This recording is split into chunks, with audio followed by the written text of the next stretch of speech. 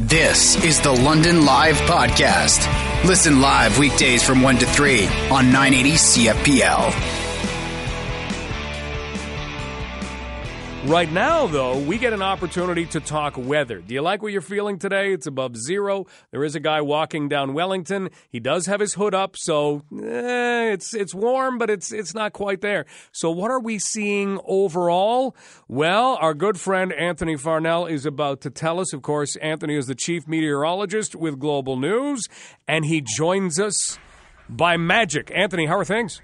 I am doing well. It has been a busy start to this early winter, and of course the snow, the lake effect, the wind chills all playing a role in this first half of November, and thankfully it is easing off a little bit now. That's good. So we're seeing a little bit of a warming trend. You've been able to look at some kind of longer range models. What are you seeing when you take a look at what we could be in for over the next couple of months?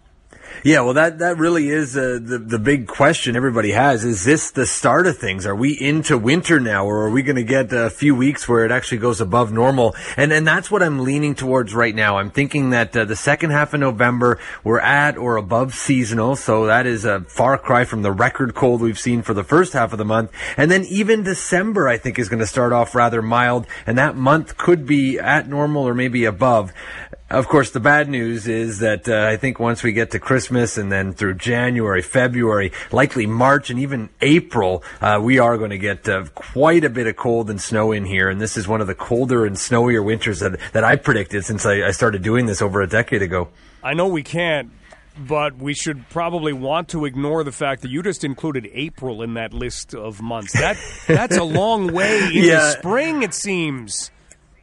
Yeah, and that is something that our confidence is growing on that. One of the main reasons is just that's been the trend lately. There have been several Aprils where we've had not just cold, but snow as well, and it seems to linger. So that's something we're watching. We're looking at the big picture, but yeah, this seems like the seasons may extend into spring. We're talking with the chief meteorologist with Global News, Anthony Farnell. So, okay, let's recap. Second half of November at or above season. December starts out not too bad, and then if you're dreaming of a white Christmas, sounds like we'll probably get that, and that will just continue on. Anthony, take us behind the scenes if you could. How do you possibly look at models that can factor in, especially in a country like Canada, what the weather might be like going as far ahead as April?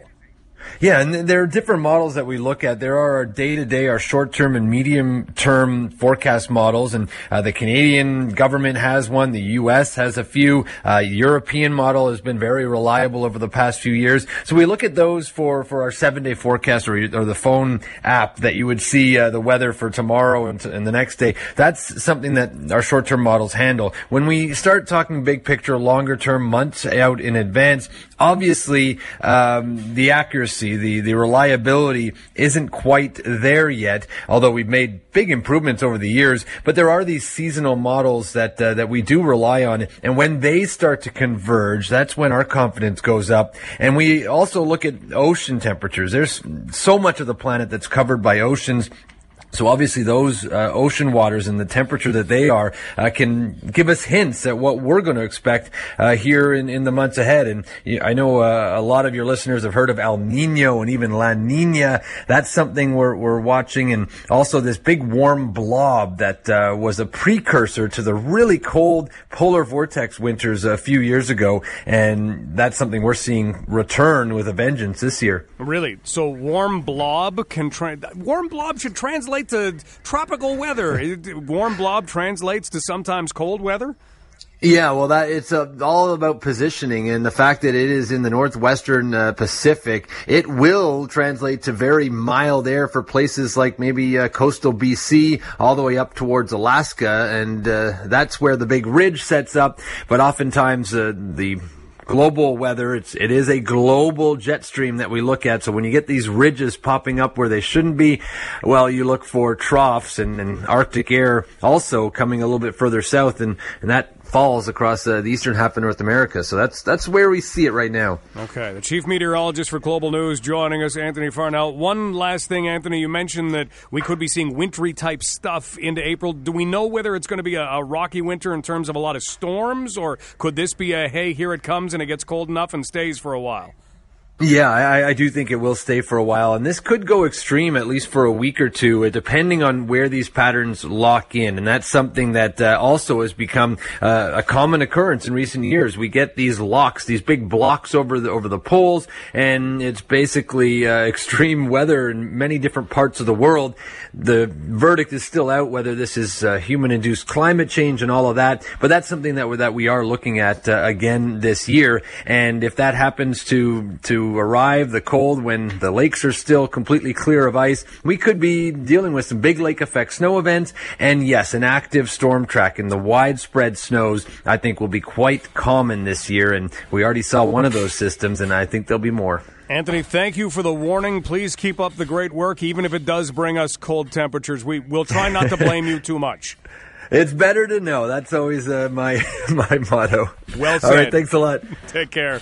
That is Anthony Farnell, Global News chief meteorologist. Don't blame him. He only reads, and it's like, don't kill the messenger. The messenger's trying to help you out. The messenger's telling you what's happening. Don't hurt the messenger. And unfortunately, we could be in for a wintry winter that lasts into April. This stuff could stick around according to the models that they're looking at, and Anthony gave us that behind the scenes. But for right now, second half of November, early December, we get to enjoy a little milder temperatures. Did you not find on the weekend was one of those days already? Normally we have to wait until February, probably because we don't wind up having wintry weather in this neck of the woods too often in the early part of November. But the weekend had that one moment where, did you walk outside on Saturday and think, wow, it's really nice out? Usually that happens in February. You get that 1 0-degree day and you walk outside and you go, I don't even need a coat. And it's 0. And then when it gets to be like 14 degrees in the summer, you go, it's freezing. It's freezing. 0 degrees, and it felt fantastic. So we did get that, and it doesn't feel too bad out there today.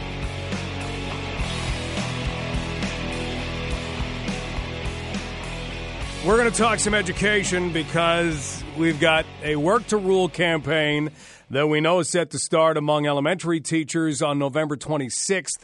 Now, what they have said, and I find this as ambiguous as ever, is what they're going to target is school board administrative tasks or ministry tasks.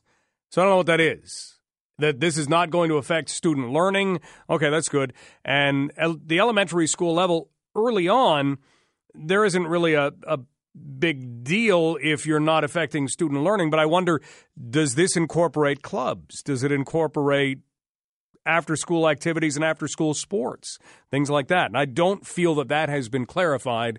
I don't know whether that would fall under ministry and school board administrative tasks. Would it be report cards?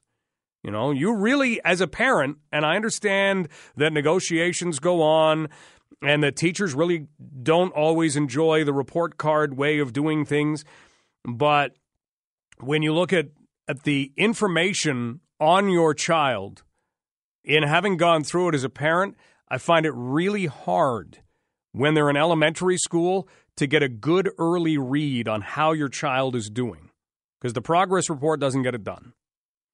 And I really missed that first report card. At least I did. So I don't know I don't know what the administrative tasks are. The thing that they're trying to say is it won't affect student learning, because that's what parents care about. And in Work to Rule, you got to be careful. It's a tightrope, because if you tick off the parents, all of a sudden they're not going to be on your side. So this is a big fight. It's an absolutely massive fight. And it's one that I think we need some good insight on. And we have found some of that right now with a man who is from London and a graduate of Western University. And he's a journalist, an author, a politician, and has had some really good thoughts on what's playing out in the world of education right now. Please welcome Randall Denley to London Live. Randall, how are things today? Very good. Let's kind of look at what you perceive to be the situation here now that we have more strike votes that have been made public. What do you see coming at us? Well, I see a lot more pressure coming from the various teaching unions are obviously stepping it up. It's no surprise that they're favoring a strike vote now. It doesn't mean they're going to do it, but it's the next step in the pressure. I think what's interesting today was the response ahead of the OSS-TF vote by the Education Minister, Stephen Lecce, who said, look, let's go to mediation. You know, we've agreed on a lot of things, and some things we haven't agreed on. Let's go to mediation. And Lecce's line throughout all this is to seem very reasonable to the public. He wants a deal. He's not confrontational. He just wants to get it done, keep the kids in school. I think that's a very strong angle for the government to take. You know, let the other side do the provocation if that's their intention, but you know, don't get the government all wound up and make the fight any worse than it is. Ultimately, what do you see as being the government's goal in this? Is it simply about money, or is it making a better system? Well, I think it's both, but the things that are really in dispute at the table are things to do with money. Ultimately, they wanted to make class sizes somewhat larger, certainly not as large as they'd originally indicated. They talked about increasing the class size in secondary school by 6 kids, and they said, well, how about 3? So they're certainly prepared to compromise on that. And really, you know, it's a way to try to constrain education costs, which they have to do. They've been bringing the deficit down, but it's still substantial. So they need to do something about education because it's the second biggest expenditure area, so you can't just ignore it. You can't just say to the teachers' unions, well, what do you want? Okay, take that. And the teachers' unions would have us believe that, you know, really it's all about the kids. If classes are, you know, 3 students larger on average, it'll be a disaster. It'll be horrible. Okay, well, what about the money? Well, it's not about the money. So the government passed legislation and said, okay, we're going to restrict all the public sector agreements to 1%. CUPE educational workers have already accepted that. But that's not suitable to any of the teaching unions, apparently. So that tells me that, okay, it's about money. They're not going to take a small raise, they want a larger raise. So it's always difficult to pull these things apart. I think the government's doing a lot of other positive things in education, particularly in regard to trying to improve kids' math scores and trying to focus more on high school education that leads to work. So there's a lot of good stuff happening there, but of course they've got to get a deal with the unions, and it's never easy. It's never been easy for any government going back more than 20 years. We're talking right now with Randall Denley. Randall is a Canadian journalist, an author, politician, born in London, went to Western University. Now, in terms of where this could play out, obviously these strike votes are there. How closely do you believe the unions are hanging on to those strike votes to say, okay, yeah, we got to do this? Oh, I don't think they're going to be in a big hurry to actually walk off the job, because then you start losing money and union funds start draining out to compensate their members.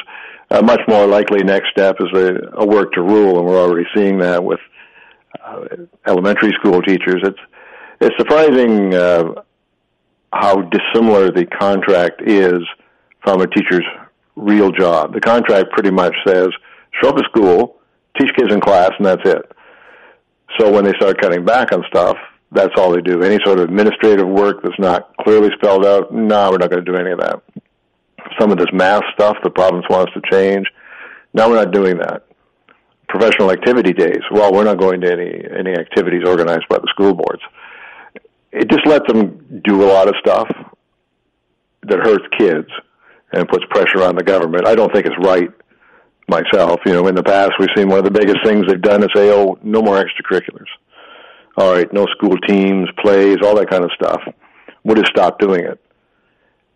You know, it's not spelled out in the contract that they have to do it, but it's always been part of what people expect some teachers to step up and do, and it makes life school life a lot worse for kids when they don't do it. So I suspect that'll be the next step they go to if they don't get what they want. And, you know, the government, to me, is prepared to meet them in the middle somewhere, but they're not prepared to just say, here's a blank contract, fill it in. And the unions are somewhat used to that, especially under the Wing government, which gave them pretty much anything they asked for just to keep them on side. It didn't work either, but it cost us a lot of money. You mentioned the contract, and it's a really interesting thing that it isn't spelled out very clearly. And a lot of teachers will raise this, saying, no, the job description is not spelled out clearly. How have we gone through so many negotiations going back so many years and not had that rectified? Because the unions are wonderfully happy with it, just as it is, because it lets them use this work to row, which doesn't take a penny out of their members' pockets. I mean, not to be cynical, but it lets them go to work, collect a full salary, do less work than they normally do. That's not a losing thing for an individual member. So they love to have that. You know, I think if you go back enough decades, you'd probably find a world where school boards as the employers then thought, well, we don't need to spell all that out because teachers know it's just part of the job. And I can pretty much guarantee you if any would-be teacher now showed up for his first interview and said, okay, I want to be a teacher, but let me be clear up front. I'm going to come in at the very last possible minute when the bell rings. I'm going to teach my kids in the classroom, and then I'm going home. And any other administrative stuff, I won't do it. Any after-school stuff, I won't do it. I'm going to do exactly what the contract compels me to do. No doubt the employer would say, okay, yeah, thanks for coming in. I think we'll be looking at somebody else. So it's certainly not the expectation when teachers get hired that that's all they're going to do. It's not what they do when they're under a contract, but it's what they choose to do to put pressure on the government. And it's all about putting pressure on the government, pressure on parents, so that they'll put pressure on the government, get them to fold. And over what, really? I mean, what are the teachers offering? I'd be interested to know that would say, okay, well, the government's trying to save some money. We don't like 3 more students in a secondary school class. What would we suggest instead? I thought it was interesting when you looked at the application of the first little bit of this in the Toronto District School Board, which can never balance its budget. One of the first things they did was get rid of a whole bunch of principals, not of schools, but principals who worked in the central office. And that's one of the things the government is trying to accomplish with this, is to get school boards not necessarily to make classes bigger, but to look at where the money goes and say, if we want to keep them smaller, is there something else we could cut back? Yeah, which there clearly is in a lot of school boards. Mm-hmm. We're talking right now with Randall Denley, who is a journalist, author, politician from London, graduated from Western University.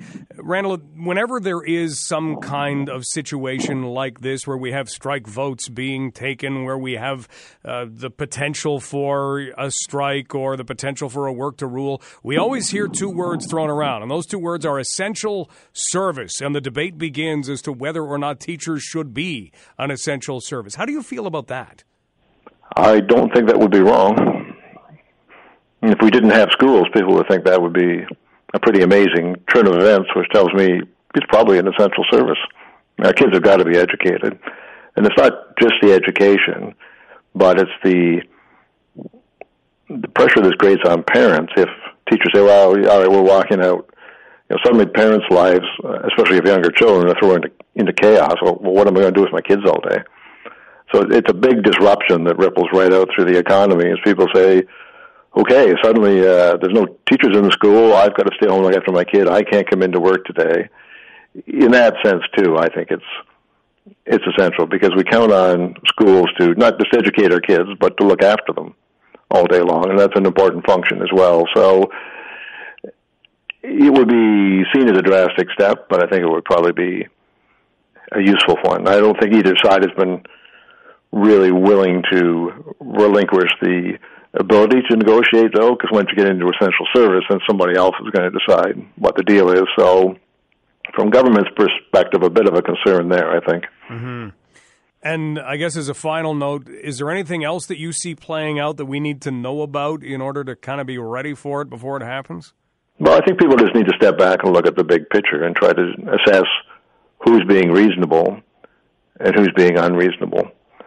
It's great to talk about cuts to this and that, but what did people think was going to happen when they elected the PC government last year to clean up the deficit mess created by the Liberals. There's obviously going to have to be expenditure restraint on something. So they're trying to run education a bit more cost-effectively, which is not out of line with what's happening in other provinces, too. Our administrative expenses in education in Ontario are substantially higher than elsewhere. So they've got to put pressure on the system in some way, or you just say, okay, well, we give up. It's just going to keep spiraling upwards. I don't think that's responsible for government to do that. And I think individual teachers need to ask themselves, well, are we professionals? Or are we blue-collar union folks who just do exactly what's in the contract? Because if we're professionals, we shouldn't stop doing all those things that we know are part of our jobs. I love the way you've spelled that out. Randall, thank you so much for the time and the insight. My pleasure. Thanks a lot. Take care. Yeah, I love that. I love the way that Randall just spelled that out. Are you a professional? Because teachers should be. I believe they are. I've encountered very few teachers that I would look at and go, I don't want you teaching my kid. And it's happened for the entire year where it's, man, got a dud. And that does happen, but it doesn't happen very often. I would say not very often. Maybe once for both of my kids throughout their entire academic careers. And they're older now. So it doesn't happen very often. But yeah, are you a professional or are you just doing what the contract says? Because if you're a professional, then you look at things differently. And we know that the teachers have very powerful unions. Very powerful unions.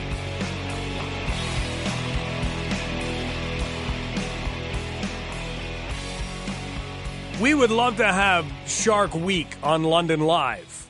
But seriously, how could you listen to me talk about sharks for 2 hours a day for an entire week without any pictures of sharks? I could sit here and say, wow, this one has really big teeth. And this one can jump really high out of the water. This one is man's most feared predator. I could say things like that. I don't even know if any of that's true. But it wouldn't translate. However, instead of Shark Week, we can have Shark 10 Minutes. Because there is a shark story that we need to cover on London Live. It has a connection to Western University, therefore a connection to London. And that connection just happens to be Dr. Paul Mensink, who joins us on the phone. Dr. Mensink, thank you so much for being here.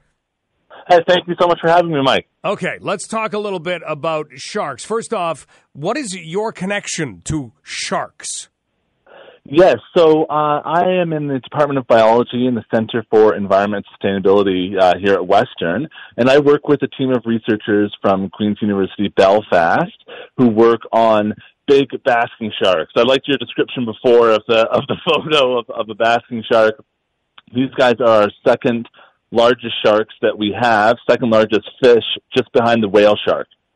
Now, when we go to picture a basking shark, does it look like a great white? Does it look completely different? What would you say? Yeah, you've got it dead on there. Essentially, they're cousins of the great white. So they're lamniform sharks, so we also call them mackerel sharks. If you look at a basking shark, it looks very similar in form and morphology and how it looks to a great white. And actually, it's much, much bigger. A great white would be about 40% of the size of a basking shark. Luckily, though, basking sharks are filter feeders, so they just feed on small plankton that they find in the water column. They're not jumping up out of boats and having movies made about them. Well, actually, that's an interesting point. They do breach out of the water, and they can do this in groups. And when they get into groups, they can breach repeatedly over and over. They can actually be faster than a great white when they're going to breach, and their maximum length is about 15 meters, about the size of a city bus. So you can imagine sort of a city bus flying out of the water would still be intimidating. Now, Dr. Mensink, we had National Geographic name the basking shark one of the world's weirdest animals. Why did it do that? It is a funky-looking shark, I think. So, as I said, it kind of looks like a great white, but it has a big, long nose on the front of it. So, and when it opens up its mouth, It's a huge gaping mouth that it opens up, and you can see the support structures that are sort of inside of its mouth. So it looks like it's got a huge sort of balloon on the front of it when it opens up its mouth to filter feed, and that's because it's trying to feed on these little animals that are in the ocean, little zooplankton, little things like shrimp. So it does swims look around? like a very weird animal. Yeah, it swims around with an open mouth? Well, it doesn't do that all the time, because you can imagine this would be extremely costly energy-wise to just swim around with your mouth open all the time. So what they do is they pick and choose when they start to feed as they're going through the water to try and maximize how much food they can get. They're actually called basking sharks because we see them a lot at the surface. And so the idea is that they're sort of basking themselves, but normally that's because they're actually feeding on what's in the water column. So we see them a lot at the surface when they're feeding. We are in the middle of Shark 10 Minutes because it's not Shark Week, it is Shark 10 Minutes. We don't have the pictures to go along with what you need for sharks, but we're talking with Dr. Paul Mensink, who is an assistant professor in marine ecology and educational technology at Western University. So we've outlined what a basking shark is. Let's talk about why we need to know about this shark. What's happening with it? Yeah, well, it's very interesting. Canada has a very interesting history with the basking shark. So they were actually considered to be pests on the Pacific coast. And during the 1940s and 50s, there was actually a bit of an infamous government program to eliminate basking sharks because they were in such conflict with fishermen. So they would get tangled up in the nets, or they would collide with the boats. So there was actually a program to put blades on the front of boats and try and impale the shark to try and eliminate the species from the Pacific coast. No way. That is nasty. Yeah, and that's actually so. Luckily, our thinking has changed a lot about that, and they're now classified as endangered on the Pacific coast. And so there's efforts there, and they're protected under the Species at Risk Act. There's efforts to try and improve the populations there. On the Atlantic coast, we're in a bit of better shape, but we still have issues such as boat strikes, which can reduce the species numbers. Now, with the basking shark, with the lower numbers, you're studying these and you're able to put a transmitter on a basking shark. How do you exactly get a transmitter on a shark the size of a city bus? Yeah, it's quite interesting. So this is all being sort of led and head up by a PhD student that was at Queen's University Belfast, Emmett Johnston, and my other team members, Dr. John Houghton and Paul Mayo. And essentially, Emmett sort of goes out on a boat. Amazingly, he's able to pull the boat up alongside the shark, and then they're able to put a tag. It kind of works like a little T-bar that you would think would go into your clothing. Works the same way into the shark's skin, and that eventually comes out later on. But that is a way that attaches that sort of satellite transmitter to the shark, and then we can find out things like where does the shark go, how often is it there, and think about things and what depth the shark stays at. And what have you learned so far? So the really interesting thing about these basking sharks is they appear to kind of have these seasonal hot spots, some of those around Ireland and Scotland, and we also have some of those in the Bay of Fundy in Canada. We never really thought that they crossed in between those hot spots very often, but our latest paper shows that we can get sharks moving from those endangered northeast Atlantic populations around Ireland and Scotland, coming over to populations off the coast of North America. And this is only the second time that this was picked up. And it was picked up because there was an underwater videographer actually was able to take a video of the shark with the tag attached. So wait a minute. You're finding out that a shark that was living happily in and around Ireland in the Atlantic Ocean there is swimming across the Atlantic Ocean toward Newfoundland? Yes, absolutely. And so it was almost about 3 years later that after the tag was put on that it was then recited for this shark. And that's really a sort of a straight line displacement, so from A to B, of about 4,600 kilometers. So these are huge distances. And these sharks the more and more we learn about them, the more we realize how much they travel around the ocean. And we're starting to see that for other sharks that they're related to. Things like poor beagle sharks, we're also starting to detect that they're moving across the Atlantic much more than we originally thought. That's wild, because you wouldn't think that would be a thing to do. That's a rather large playground to be in. Do they find enough food on the way? It's a long, long distance, and one of the things we don't have enough information to know maybe what would motivate them to go across the Atlantic. Oftentimes, they may go sort of north and south on either side of the Atlantic to in search of food or potentially different temperatures. But to make these big crossings, we're not exactly sure why that happens. And it could be that they're chasing little patches of those zooplankton I was talking about, or it could be more directed efforts crossing the ocean. That's absolutely wild. Okay, so where does your research take you from here? Do you just keep watching what these sharks are up to? Do we need more years? Well, luckily there is a large, over €4 million project called Sea Monitor, which is running out of Northern Ireland there, and there's Canadian partners on that, including myself.